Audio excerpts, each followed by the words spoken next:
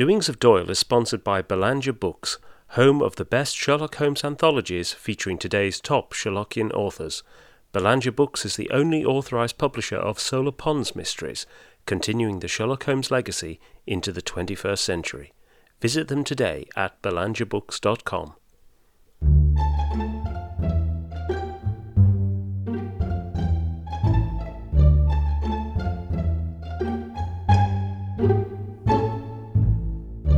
Welcome to Doings of Doyle, a podcast dedicated to the works of Sir Arthur Conan Doyle, the creator of Professor Challenger, Brigadier Gerard, and, of course, Sherlock Holmes. I'm Mark Jones. And I'm Paul Chapman, and together we'll be exploring Doyle's eclectic bibliography to understand more about the great man's life and work. We'll be discussing his fiction and non-fiction, the well-known and the obscure. And stopping by Baker Street along the way. You can find out more at doingsofdoyle.com or follow us at doingsofdoyle on Twitter. Hello and welcome to episode 30. Today, Paul and I are delighted to be joined by Professor Douglas Kerr to talk about Conan Doyle's autobiography, Memories and Adventures.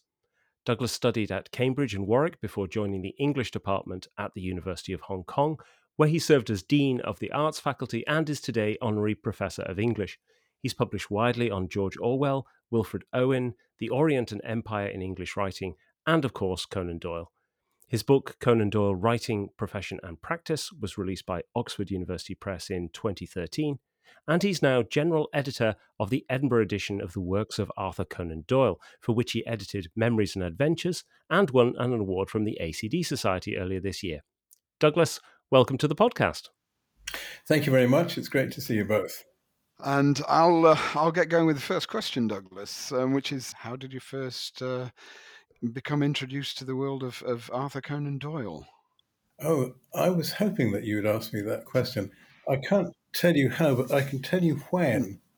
Exactly. And it's a pity you can't all see this, but I'm holding in my hands a copy of the Professor Challenger Stories, published by John Murray in the 1950s.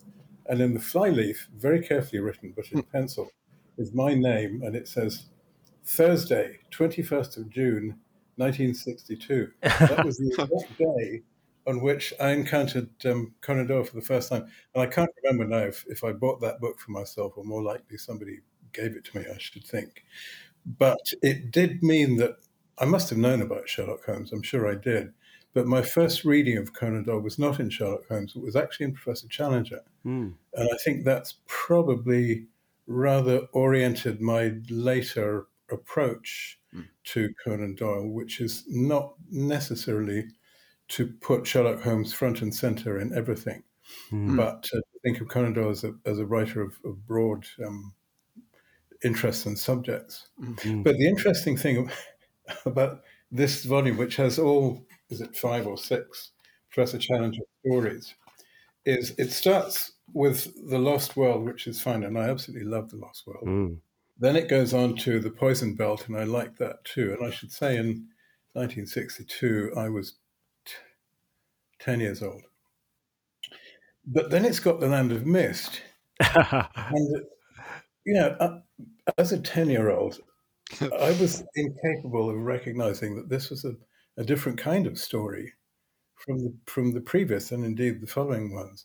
So I read it rather as a Professor Challenger Malone adventure story, swallowing whole all the stuff about the spiritual side of it, which to me just took its place on the shelf, as it were, alongside the other Professor Challenger stories. So that was it seems to me now in retrospect, of course, an extremely odd reading experience. Yeah, it is actually, it's a very different kind of proposition from the others. But isn't that interesting? It is. If you're a naive reader, as we all are at the age of 10, you just it's just another Challenger story, which I enjoyed, actually. I like the stuff about investigating the haunted house and the mysteries of the spirit world. Enjoyed it all. Yeah. And still do, as a matter of fact. I was going to say, I mean, I clearly haven't grown up because I still like the ghost hunting sequence in Land of Mist. Absolutely. I think it's the only book I can think of in popular literature where somebody goes hunting ghosts in the style of a big game hunter, rather than using any paranormal sort of equipment and techniques. That's absolutely right. And in fact, Lord John Roxham was already my favourite character, I think, in the Challenger series, and he acquits himself in very typical ways when it comes to ghost hunting. So that's The Land of Mist, and we're doing that in our edition. And Professor Christine Ferguson is editing that for us, and she's a great expert on spiritualist and occult writing in the late Victorian, early 20th century. So I'm looking forward very much to her edition. Well, that sort of nicely segues us onto the Edinburgh edition of the works. Tell us a bit about how that came about, and maybe why you wanted to start with Memories and Adventures. It's arose out of a conversation I had with Jackie Jones at Edinburgh University Press, and this was not long after I'd published my Conan Doyle book, the monograph, Conan Doyle Writing Profession and Practice, with Oxford. And I was talking with Jackie Jones about another publishing project, which I'll tell you all about some other time. But Conan Doyle came up, and Edinburgh University Press, I can't remember if it was Jackie or me who first broached the idea of a scholarly edition. But Edinburgh University Press are very interested. They're a relatively small academic press, I mean, compared to Oxford or Cambridge or Harvard or Chicago or whatever.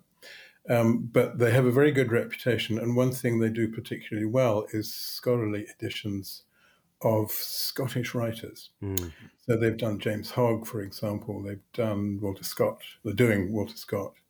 Robert Louis Stevenson also. Scott and Stevenson were, of course, Edinburgh University alumni. And we thought, well, now Conan Doyle, another Edinburgh University alumnus, so why not get the press to do a scholarly edition? So that's how it began. What you do next is, if you are thinking of starting a scholarly edition, you have to assemble an editorial board of the great and the good to advise you. You have to, if you're the general editor, you have to compose a manual for all the editors, which contains all the sort of technical bits about what to do, but also the general policy of the edition. Then you've got to bring together your volume editors, a different editor for each volume. Some volumes have 2 editors. And while doing that, more or less decide on the architecture of the edition. And this would take me some time to discuss, but we decided not to go for a complete works. So then you've got your scholarly editors and you set them all to work. And I, as the general editor, am kind of overlooking, in a benign way, of course, all of these editors who are working. Some of them work very fast, some of them work very slow. Some of them have nearly completed their work. Others haven't started it yet, but it's coming along. So my job is really to manage the project. When we were thinking about this, we divided Conan Doyle's career at 1900 into a first and second half. And we thought that we would begin with the first tranche, the 19th century stuff. But of course, Memories and Adventures is the anomaly there. And I wanted to begin with that book as the kind of, this sounds rather pompous, but it's the flagship of the edition for a number of reasons. Memories and Adventures has never been properly edited. And there's an awful lot of work there. It seemed like an appropriate book to kick off the edition because it's centered upon the author himself. It gives us so much information about himself, his life and his work. And that edition, took me an awful long time, becomes then the sort of reference edition for later editors. So it sets the architecture and the template of how to do it. The other reason I wanted to start with Memories and Adventures is that I've always been interested in this book. It's been very much neglected in the scholarly critical literature. People haven't been very interested in it, but I think it is of enormous interest and importance. So we put that up first, and that edition came out at the end of last year. I think actually the publication date is 2022, but it came out in November. And the other books, I think of it this like a great sort of argosy, a fleet of ships sailing across the ocean. So Memories and Adventures has reached harbour, and the others are beginning to come in. So we've got another one in press at the moment, the memoirs of Sherlock Holmes. Oh, right. I have just today received the complete drafts of a volume of the adventures. So they're not coming in chronological order. It just depends how the editors get on. And the medical volumes, Stark Munro and Round the Red Lamp, they're not very far behind. And so it's starting to flow now, which is very, very encouraging. When you do a scholarly edition, it's a long haul. It's a sort of steeplechase thing. It's not a sprint. Yes. And the early months and years can be a bit depressing because you're working and nothing comes out the other end. But now we're actually starting to show product. So I'm very encouraged by this. And we have a fantastic team of editors working with us, plus all the support people, the board, the reviewers that we use, everyone at the press, and so on. I thought the scope of the Edinburgh works was quite daunting, and then you've just mentioned that they're doing Scott as well, so maybe not quite as daunting as it could be. Yeah, for Conan Doyle, we're envisaging 22 volumes, but if you're doing the complete works of Walter Scott, and God knows how many volumes that would be. Just there are. But these Victorians, these 19th century writers, they knew how to write. Yeah. And they got on with Conan Doyle himself was, of course, very prolific and very fluent. Someone else that I'm interested in is Joseph Conrad, a great, great writer, but subject to horrible writer's block, where he describes in his letters in agonizing detail all today I sat in front of a blank piece of paper. I couldn't think of anything to put down. These problems did not afflict Conan Doyle. No, right at speed, enormous speed. And in fact, there's an interesting bit that you have about in the discussion of Memories and Adventures, the manuscript where you're talking about, his absence of punctuation, which is a common thing in all of his manuscripts. He seems to just leave that to the publisher, but it's almost like he's writing at such speed that it's just coming out of his head. I think that's right. And if you look at the handwriting, it is very fluent, and it's very little corrected. Again, my contrast would be with a Conrad manuscript, not to mention something like Proust, where you can hardly see the original writing from all the scorings out and the marginalia and the additions and so on. Conan Doyle was a intellectually very well organized person, I think, and he also had qualities of, as we all know, of directness and decisiveness, which meant that he's, luckily for an editor, I should say, he's a pretty fluent writer. And when he settled down to Memories and Adventures, it came out because the installments were coming out in periodicals, mostly in the Strand. And he set himself deadlines and he stuck to them. In spite, you have to remember, of all the other things that he was doing at the time. So he's remarkable. He clearly had very, very good powers of concentration. He could write wherever he happened to be. And the manuscript is not all on uniform note paper. Some of it's more or less on the back of envelopes or in school exercise books. It's a torn thing, but there's something else on the back. So very directed kind of writing. I mean, that's an interesting thing in itself about the manuscript. I mean, I'm used to seeing, if you go and have a look at the Gerard manuscripts in the British Library, they're all in the same sort of foolscap or exercise books that have been just written on single side. And but you described in a late essay in the volume about how this is actually almost like an assembly piece, and there's a mixture of Strand articles and a mixture of Pearson's articles as well as TypeScript. And so I wonder if that says anything about the nature of this autobiography. Most of it was originally written for Memories and Adventures.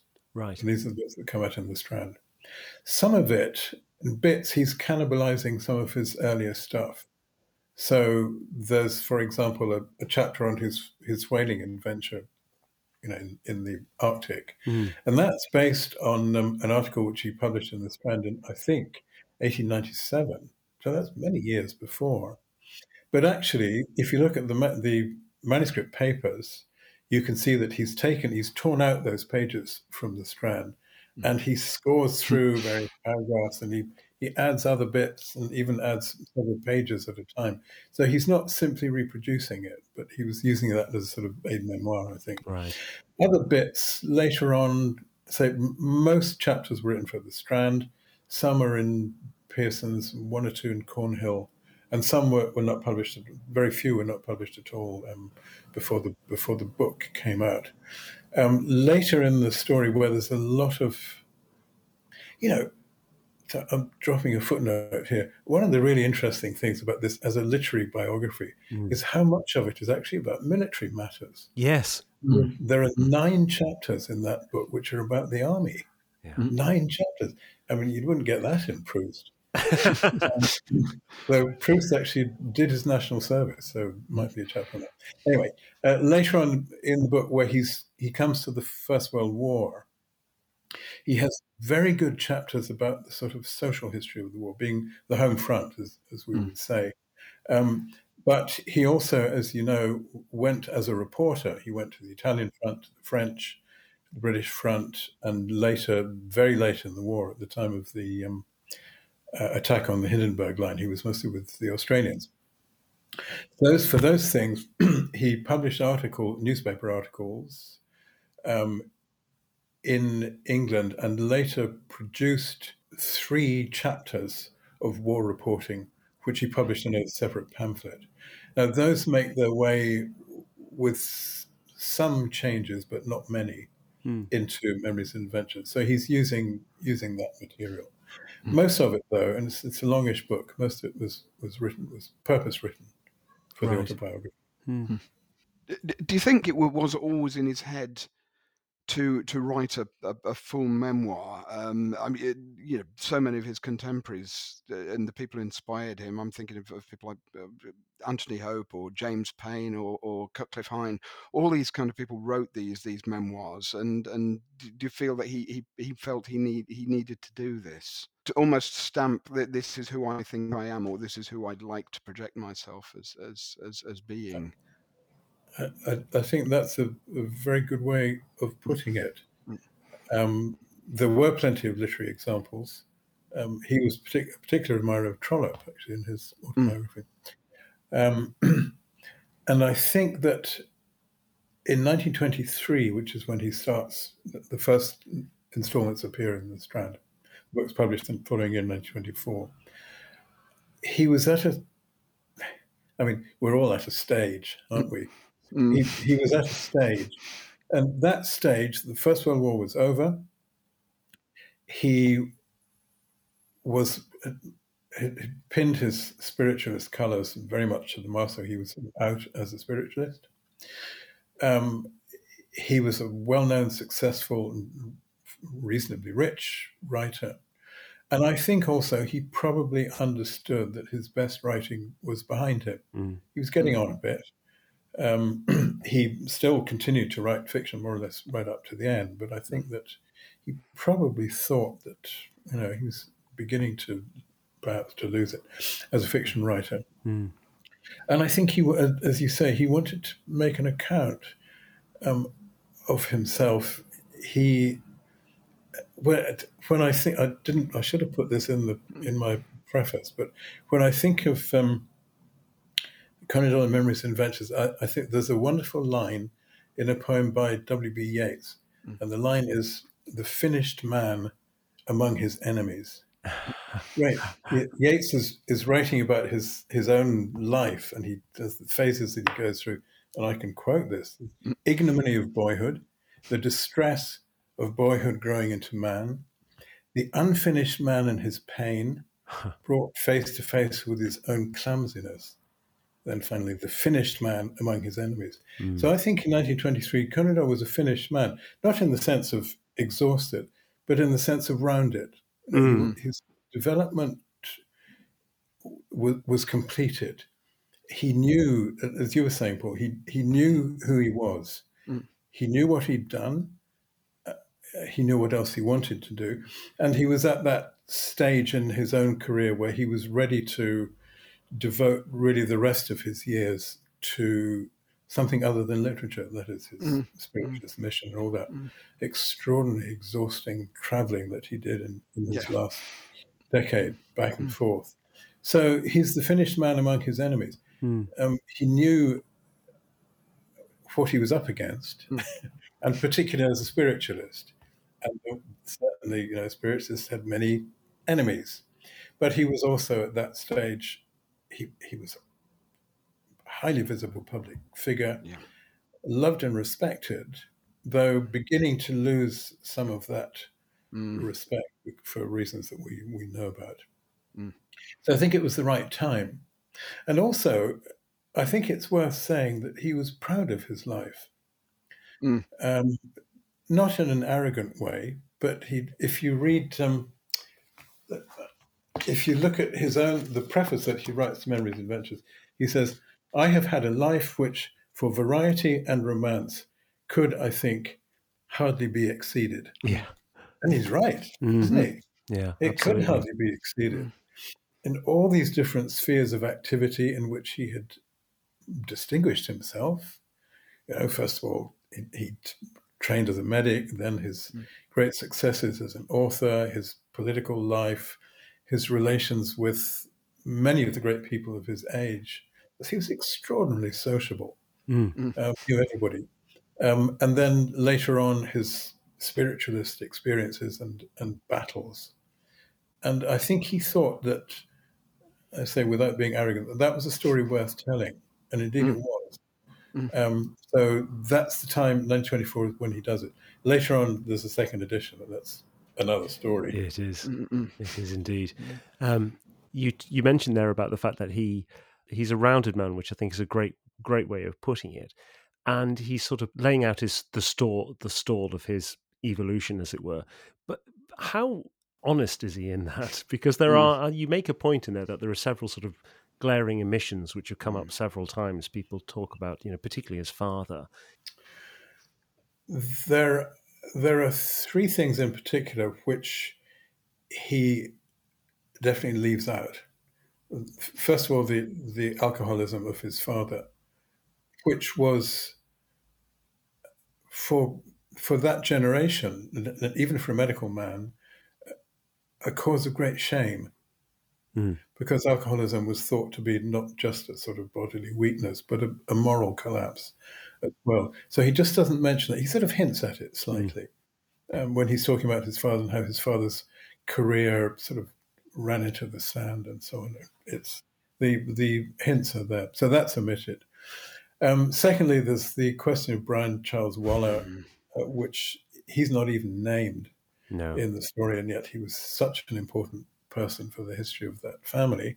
And clearly Waller's relations with Conan Doyle were difficult.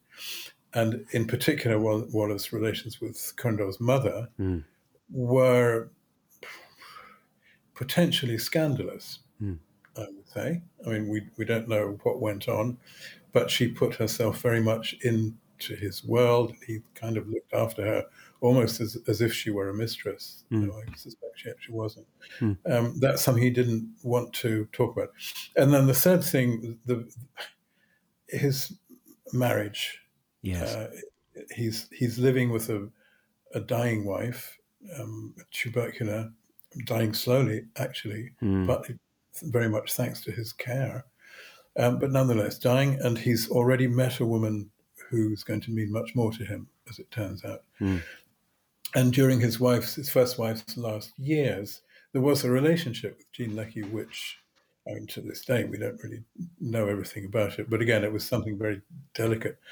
So now, these things don't appear in the autobiography. You might say that that's dishonest, but then it depends what you expect of an autobiography. Yes, indeed. Yeah. There are kinds of autobiographical writing where everything is on the table, everything is confessed. But he set his face against that. It was utterly against his character Yes. to write in such a way. And there's a very funny moment, you remember, when he describes his return from the Sudan, where he's been to report on Kitchener's advance towards the Mahdist forces. He finds himself on a boat going up the Nile with nothing to read except Rousseau's Confessions. And nothing to eat but, I think, tinned peaches. So by the time he gets to Cairo, he's never going to eat a tinned peach again. He's certainly never going to open Rousseau's Confessions again. So it's not that kind of autobiography. Let me just say, though, speaking as an editor now, that one of the interesting things about editing is that you do get little insights which do reveal something. And one thing that I like to quote, and I'll do so if you don't mind, actually comes from the first chapter. We have the manuscript of that and all the different stages. Now, in the first chapter, there's a moment where he's talking about the financial difficulties of the family, and they were in pretty dire straits much of the time. And he says, "My noble sister Annette, who died just as the sunshine of better days came into our lives, went out at a very early age as a governess to Portugal and sent all her salary home. My younger sisters, Lottie and Connie, both did the same thing, full stop, and I helped as I could, full stop." And then he deleted, "and I helped as I could." And I think that's probably out of modesty. He doesn't have to put himself, say that his sacrifice was as great as that of his sisters, which indeed it wasn't. Because a lot of this money was actually going to support him in his studies. But then he writes a sentence in again. Above the line, "and I helped as I could." And I think that's because he looked at what he'd written and said, well, it looks as if I was really ungrateful about this. I just allowed my sister to do all the work and didn't do anything about it. So there's a little drama there, which an editor can see, or a reader of the manuscript can see. And then the next sentence, or the next two sentences, go like this. It says, "But it was still my dear mother who bore the long sordid strain, until, though she retained the bearing of a duchess, she had the worn hands of a charwoman." Wow. And then, of course, he deletes that. Yeah. He says, "It was still my dear mother who bore the long sordid strain, full stop." So the very poignant, very Victorian bit about how she worked so hard that her hands were like the hands of a working class manual worker, a charwoman. That actually is a wonderful commentary on his mother's character, and in some ways a very great compliment to her. But he must also have thought, would she have wanted me to say yes. Yeah. And Owen Dudley Edwards reminds me that, of course, she was dead by this time, his mother, but Conan Doyle believed that she could look down and watch him writing. Of course. So she's, as it were, looking over his shoulder, and she's looking at that sentence about how she had the worn hands of a charwoman. I don't think that's going to go. So in these little moments, I've said to you before that the manuscript actually shows very little indecision, but that there's a little nexus of things there. Talking about things that are very important emotionally important to him. Yeah. And we learn more about him than we knew before. So in the edition, of course, in the text, I can't include she had the worn hands of a charwoman because he actually deleted it. So I have to follow his instructions there. But we put it in the textual notes. you can still read about it. So in many ways, it's an autobiography that it's not just that he hides certain things, but he doesn't, on the whole, tell you very much about his inner emotional life. No. There's quite a lot about his intellectual life, his beliefs, his loss of faith, and then stuff. There's a lot about his spiritual life. And there's a certain amount about his family, but it's, as it were, I don't want to say superficial. It's not. He's not interested in inviting us into the inner sanctum. And I think, of course, he does that elsewhere. Yes. Yeah, absolutely. Well, it's interesting you picked there on the his use. I find particularly interesting in the piece you've just quoted, the use of the word sordid. Is very, and he's done this earlier story, I think in the early 1890s, A Sordid Affair, which is disguised autobiography in fiction about the struggling seamstress and her alcoholic artist father. So I don't know if you feel he gets a lot of this out of his system through his fiction. Yeah, I mean, Stark Munro Letters is the obvious case as well. Yeah, absolutely right, Paul. It goes into the fiction very much so, but it's also not at all wishing to impugn his sincerity. He is a writer. Yeah. And this stuff about that sentence, I think, about the hands of the charwoman, I think it comes straight out of Dickens, don't you think? Yes. Very much the Dickens kind of trope, isn't it? The saintly mother who works and works for her children, sacrifices herself, and this is the evidence. So, it's a flourish, a Dickensian flourish, and goodness knows we get plenty of those throughout Conan Doyle's writing, don't we, in the fiction as the non-fiction. One of the nice things that I thought you really brought out in the introduction was that you sort of evaluate Memories of Adventures not just as autobiography memoir, but also as a piece of writing, and that we've often overlooked it as simply as I think it's a great piece of writing in itself. My background is in literary studies. I'm not a historian, so of course I'm interested in this as a piece of writing. And I was thinking the other day, why do we value Conan Doyle as a writer, objectively speaking? Answer, because what he really does well, and almost better than anyone else, is narrative, storytelling. So here we've got a story. And although, as we were talking about before, in some ways it's cobbled together from bits and pieces, it actually has a rather majestic flow. And he doesn't waste any time either. So there's a quite compelling rhythm, I think, to Memories of Adventures.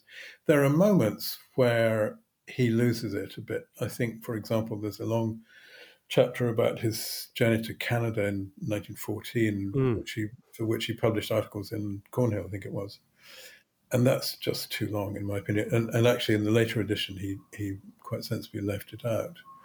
But I think that his storytelling is his great gift. And one thing that he manages particularly well in Memories and Adventures is the integration of the different aspects of his life, the different activities of his life, where he moves from medicine to literature, from literature to spirituality, from spirituality to his absolute love affair with the army. Yeah. and going, accompanying all these campaigns. Chapter on Sherlock Holmes, chapter on sport, and the moments when these things come together. And I think you will agree with me that the absolutely pivotal year for Conan Doyle, 1891, where everything happens. Yeah. It's when he really comes into his own. Yeah. All the things that are going on at that time. So he's a great storyteller, and that's why it's a really good book. The interesting dilemma, I think, is the final chapter, because he has famously a different final chapter in the second edition to the first edition. That first edition is the psychic quest, and that is the natural culmination of the story. But he sort of then replaces it with this anodyne second piece called Up to Date, which doesn't really have the same punch, as it were. It's actually quite a sad read as well, I think. But the psychic quest ending, I think it's notable that in this edition you've gone with the first edition final chapter as opposed to the second. I mean, the Up to Date is in there as an appendix, isn't it? But that's right. Yeah, it's such an interesting thing, and I really don't actually understand it. No, I entirely agree with you that the original closing chapter of the Psychic Quest, which is where it's the full orchestra of spiritualism, is in obvious ways the telos of the whole thing. It's where the whole thing has been directed towards. And I make the point in my introduction to this edition that there is a tradition in English of spiritual autobiography, which works like this. So you have the young man who's sort of floundering around, and he hasn't found God properly, and he does rash things, and he doesn't know what's going on. And then he learns the secret of faith, and this moves towards a great sort of redemptive triumph at the end. And that's what Memories and Ventures is. It's a spiritual autobiography in that sense, if it ends with a psychic quest. Yes. But then what happened? I don't know what happened, and I can't explain it. Unless it's possible that John Murray asked for another chapter, because, 7 years had intervened, a lot had happened. I wanted to know, what about your more recent works? You should list them, and that's what he does in the last chapter. But I think it's a spoiler, actually, in terms of the architecture of the book. Yes. I don't like it, and that's why in this edition, which takes as its sort of base text the 1923 edition, we stop with the psychic quest, and then there's an appendix. If you want, you can read up to date afterwards. But I agree with you, Mark. It's a rather sorry chapter, but that I think, I don't want to do special pleading for him, but in 1929, 1930, he was very ill. Yes. And I think that those famous powers of concentration were pretty taxed. And the 1930 edition wasn't published until after his death, as a matter of fact. Yeah. So perhaps we can forgive it. It contains some interesting data. Yes. But it's not a particularly distinguished piece of writing, I think, whereas the Psychic Quest is the proper culmination, I think, of the book. It is. It feels like the natural end. And in fact, I was struck reading it again. Psychic Quest reads so similarly to the end of Stark Munro Letters, which similarly is a tale of a materialist young man trying to make his way in the world who actually finds faith. And then, the end of the Stark Munro Letters, spoiler for anybody who hasn't read it, is that Stark Munro and his wife die in a train accident. But they are reunited in their love, even though he's not a spiritualist, officially at that time. There's that sort of shape. You get that same shape of a story in the Psychic Quest, but you don't get it with Up to Date. That's very good. That is very good about the shape. I think you're right. It's a shape that appealed to him, I think. And Stark Munro, of course, gives us quite a lot more detail, the early intellectual biography. Yes, dealing with Darwin and science and all that stuff. So I would say that there are 3 autobiographies. There's Memories and Ventures, which is the main one. There's Stark Munro, which is the fictional version of his early life, and then there's the wonderful Through the Magic Door, which is his literary autobiography. Very unexpected in many ways. Yes. Very charming, also. It's one I've often recommended, Through the Magic Door, for people to say, if you really want to get something of Conan Doyle, read this book, because he's more relaxed, and he's chatting, and it just it flows beautifully, and it just has that kind of fireside chat with a man who's bubbling over with his enthusiasms, but there's a lot of philosophy going on behind it. It's fascinating. Absolutely, it is a wonderful book. I agree with everything that you say. I would add it's a very friendly book, because he says at the beginning that these books are his friends, and it's a way of reading which is almost totally foreign to the way we read now, I think, particularly academic reading. But he has a personal relationship with, Walter Scott or, Froude, or all of these people. And it's natural for him to think of these people's books as an aspect of their personality with which he's engaging. Whereas nowadays we've been taught really not to think in that rather romantic way about writing, haven't we? We tend to this is what modernism did for us, separates out the work from the person, which I'm all in favour of, though I think we've perhaps lost something in the way there's such enjoyment in Through the Magic Door. And as you say, it's the extra piece, I think, of the puzzle. Yeah, definitely. Yeah. Yes, there's a real enthusiasm in that. And we've always wanted to do Through the Magic Door on the podcast, but we thought we had to work our way up to it. A bit like the amazing footnotes that you have in Memories and Adventures, the sheer volume of footnotes. I didn't envy you the task for a moment, all of the names that you had to research, because he is a phenomenal name dropper. Well, I have to tell you, Mark, actually, I love doing footnotes. I love it. They're sort of catnip to me. And I had counted, I ended up writing 79 pages of footnotes, about which I'm slightly embarrassed. But I have to tell you, that was cut down from what I'd originally written. Now, some of them, quite a lot of them, for example, the names of all these Boer War generals and colonels and stuff, endless. That's not all that enjoyable, finding out who they all were. But as he says in his own preface, his life was so varied. And he was certainly a name dropper, but he had an awful lot of names to drop. Yes. And I think there's a serious point here about the kind of writer he was, the kind of man of letters that he was. A popular author, certainly, but also a public figure who, you contrast him to Kipling, who's in some ways his other. Kipling buried himself in Burridge, in Sussex, and his wife sort of stood at the door with a flaming sword and kept everybody away, and he went on with his work. Conan Doyle is the opposite kind of writer from that. He embraces everything. In my book about Conan Doyle, I make a list of all the clubs and associations he belonged to. It's enormous. Yeah. It's huge. And they're sporting and political and psychic and local and all sorts of things. He was a great joiner.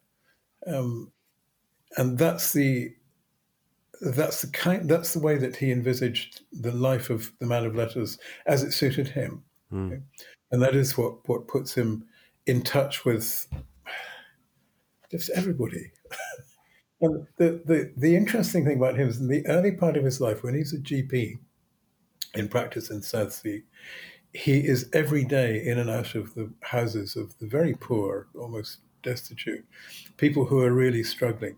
So he knew about that aspect of life. Later on, when he was successful, he also knew about the glamorous dinner parties and meeting the royal family and all the generals and all that.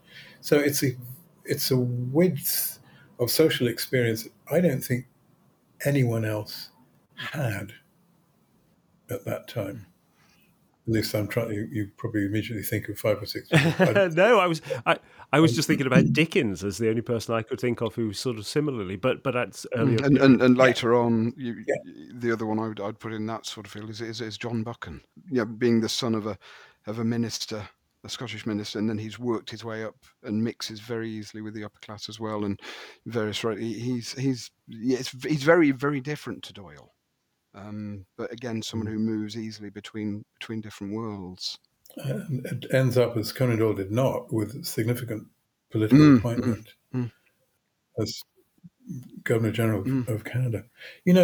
We must get together and write a book about Scotsmen on the make in literature. One thing that struck me about Conan Doyle's literary career is how much he was helped by, there's a kind of Scottish mafia in London. They scratch each other's backs, and I think that would be a really interesting topic. Yeah, Buchan was a bit later, but then there are relations with Nelson's publishers that Buchan worked for, and so on. And they must have known each other. May even have met in South Africa. An interesting pairing, and Dickens also, in a sense, in a more obvious way. I think that Conan Doyle, like many, many late Victorian writers, saw himself as the child of Dickens. Well, Yeah. you get that Yeah. again with the firm of Girdleston, where he's obviously at that time steeped in Dickens and Leffernow, and doing the Doyle version of a sensationalist novel, and he knows it isn't Very good. quite him, and Yes. it doesn't quite come off. But again, it's a fun read and fascinating to watch his progression from Yeah. that into the more straightforward or deceptively straightforward writing that he does in the Sherlock Holmes stories and so on. We are getting really close to an hour. Gosh. Amazingly enough.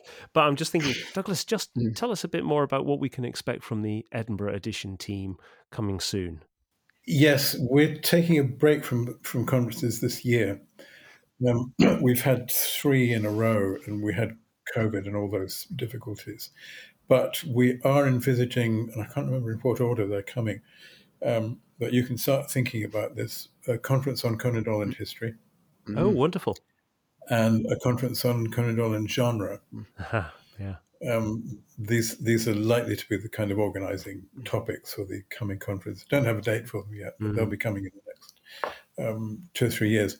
As for publications, as I said, I think that the next one to come out will be Jonathan Cranfield's edition of Memoirs of Sherlock Holmes. Cranfield, you know from his work on The Strand, yes, and Conan Doyle. Then possibly Andrew Glazard's Adventures, Sherlock Holmes. But both of these editors have written monographs on Conan Doyle, particularly on Holmes. Then, as I say, we probably, I don't want to give a hostage to fortune here, but possibly the medical volumes may come next, Stark Munro and Round the Red Lamp. And I know that Christine Ferguson is making very fast progress with The Land of Mist, which really she shouldn't be doing because that's in Strand too. It's 1920. It's a late book, but you know, that's great that she's progressing very enthusiastically with that. So I can't tell you, it depends on the editors, and they all have other commitments, and I ought to make it perfectly clear that they're not paid anything for this. So it's a real labor of love. But I think that the edition has finally got a momentum, and I'm very encouraged at the way that it's going. Yeah. So fingers crossed for the 22 volumes. As I say, we've had to leave out quite a lot. For example, we're not doing many of the historical novels, which I think Conan Doyle would be very upset about. Yes. But with 22 volumes, it's possible, if any of us are still standing at the end of that, we could add more because it's an open-ended thing. Well, I think Conan Doyle also said, I think he said to Stevenson, didn't he, that an author is not well served by having their entire back catalogue published. So that's our other point. Wonderful. No, he's right. Well, invite me back. I'd be delighted to do Absolutely. it again. And I would just say how much I enjoyed doing the Doyle, and also you're doing a great service by bringing to light quite a lot of the stories and writings that many people, including me, hadn't read or really thought about. And I found that's a great virtue of this. So keep it up, Thank guys. you. Oh, well, thank you very much. Yeah. As I say to people, we read Conan Doyle so you don't have to. Yeah. Well, actually, it tends to be the other way around. I listen to the podcast and I think, I have to go away and read that story now. That's what we're trying to do. That's what I like. Great. Brilliant. Well, thank you so much for being on the podcast, Douglas. It's been wonderful to speak to you today, and best of luck with the rest of the Edinburgh edition and the Toronto conference when it comes. So thanks a lot, both of you. I enjoyed it a lot. Thank you. Thank you.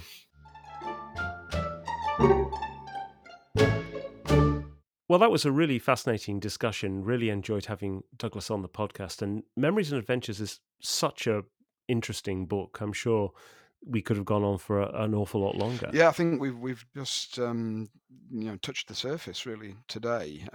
We got through plenty of interesting points about the book, but there's so much more to go at with this. So there will be return journeys to it, I think, quite definitely with future episodes of Doings of Doyle. Mm-hmm. So that brings us to the end of the podcast. Thanks again to Douglas for joining us today. If you'd like to read the show notes, you can find them at doingsofdoyle.com. And if you're interested in sponsoring the podcast, you can do so at patreon.com/doingsofdoyle. And what have we got on the podcast next time, Paul? Well, we've been discussing some of the medical stories with Douglas today, and next time we will discuss one of the darker entries in that side of Conan Doyle's work, The Curse of Eve. Ah, brilliant. The Curse of Eve. So until then, it's goodbye from me. And goodbye from me. Goodbye.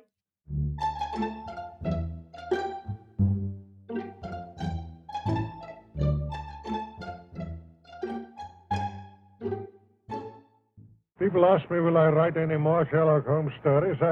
I certainly don't think it's at all probable. But as I grow older, the psychic subject always grows in intensity, and then one becomes more earnest upon it. And I should think that my few remaining years will probably be devoted much more in that direction than in the direction of literature.